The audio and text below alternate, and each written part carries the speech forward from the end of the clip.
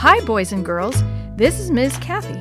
I'm so happy you've joined me today for another story just for you. Chapter 8, Secret Places. Sammy couldn't wait to tell the others at school about the bathroom incident. Mr. Chambers knows there's a bathroom, but he doesn't want anyone else to know, Sammy said enthusiastically. How do you know that? Maria asked. Because he slipped and almost said the bathroom was off the kitchen. Then he caught himself and said the only bathroom was upstairs. Wow, Chris said. I wonder what he's hiding in there. That's what we've got to find out, Sammy said. I'm going to call Mrs. Shue after school and fill her in. I'll see if she knows any other reasons why people would need secret rooms in their houses. After school that afternoon, Sammy dialed Mrs. Shue's number. He told her about his discovery. Then he asked for advice.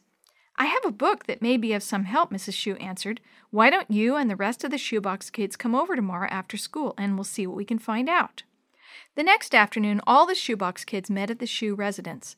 While they were having another round of milk with Mrs. Shue's homemade cookies, Mrs. Shue brought a book to the table. Sammy almost choked when he saw it. That's the same book I got from the library, he exclaimed. It's all about secret rooms throughout history. I brought it home when I was working on my report about the Underground Railroad for school, but I haven't had time to read it yet. It does have a couple of chapters about hiding slaves, Mrs. Shue said, but what really interested me were the chapters about the early Christians who had to hide out. People hated them because they wanted to worship the one true God and not the many false gods of the Romans. So I bought the book a few years ago. I thought it might come in handy sometime, and now it has. Mrs. Shue turned to the table of contents. After scanning down the list of chapters, she turned to one. The kids looked at the title. It said, Christians in the Catacombs. Dee Dee wrinkled her face in confusion. What's that word? What? Catacombs, Mrs. Shue repeated slowly. The last part is pronounced combs, like combs to fix your hair. Catacombs were caves or tunnels that existed under the city of Rome. During the early years of the Christian church, Christians came under attack by the Roman citizens for having different beliefs. If you were discovered to be a Christian, you would be severely punished, even killed. She turned a page. There was a drawing of a tunnel with people praying in it. Here we go, Mrs. Shue said. She began to read the caption under the picture. Christians met in secret tunnels in order to worship God without being caught and to escape capture by the Roman authorities who might be looking for them. So these were reasons a secret room was needed almost 2,000 years ago. I'm sure glad we don't have to hide to worship God today, Willie said. That would be awful, Marie agreed.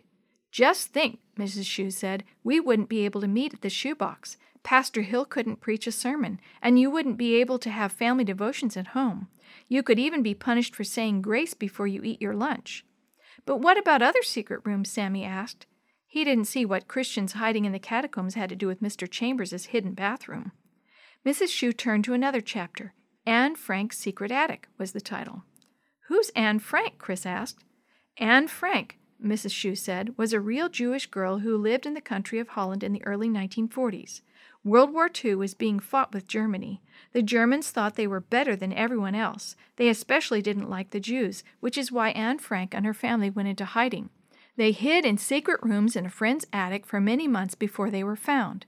Then they were sent off to prison camps and eventually killed along with 6 million other Jews. Wow, Dee Dee said softly. That's terrible. But why didn't the Germans like them? Jenny asked. Did they do bad things? The only thing they did, Jenny, Mrs. Shue explained, was to worship differently. But that still doesn't explain Mr. Chambers' secret room, Sammy said. I understand these other reasons for needing secret rooms, but they don't have anything to do with Mill Valley.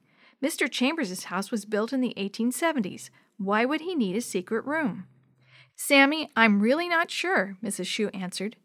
Maybe he does some kind of weird experiments, Maria said. Like making a robot, Chris laughed.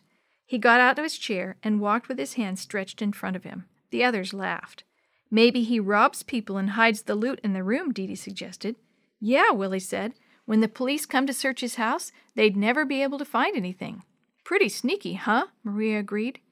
Do you suppose he kidnapped someone once and kept him prisoner in there? Maybe he demanded ransom money. He'd be mean enough to do that, Sammy said. The rest of the shoebox kids agreed. Then they got very quiet. They suddenly realized Mrs. Shue was staring at all of them with a very sad look on her face. I can't believe what I am hearing, she said slowly. After all our talk about being more like Jesus and how we think about others, how have you come up with these awful ideas about Mr. Chambers?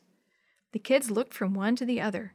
"We've always heard older kids tell stories about him," Sammy said quietly. "I guess we just went along without knowing whether any of it was true or not." "I guess you did," Mrs. Shue said.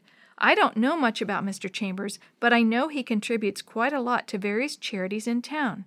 Every year, a list of people who have given donations to the local soup kitchen and to the homeless shelter is printed in the paper. I always see Mr. Chambers' name on it."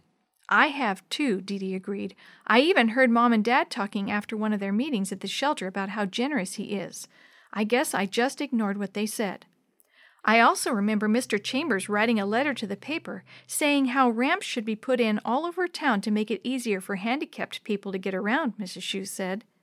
Willie, Jenny, and Sammy looked at each other. They knew this was probably true, too, as they remembered the ramp up to his porch.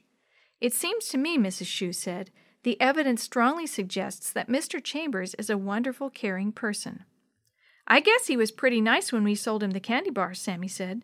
Jenny and Willie nodded.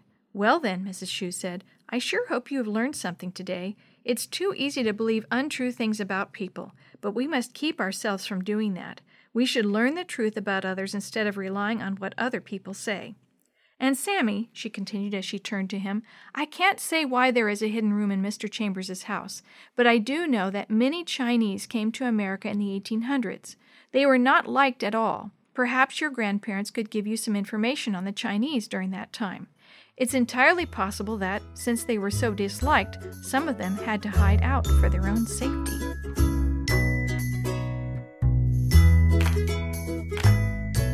The story you have heard today is a chapter of The Shoebox Kids, Book 9, The Secret of the Hidden Room, written by Nancy Speck, edited and created by Jerry D. Thomas, and used with permission from the Pacific Press Publishing Association.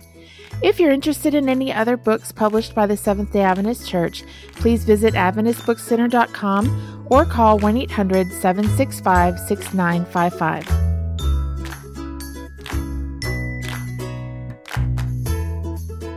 This podcast is a production of the Carolina Conference of the Seventh-day Adventist Church.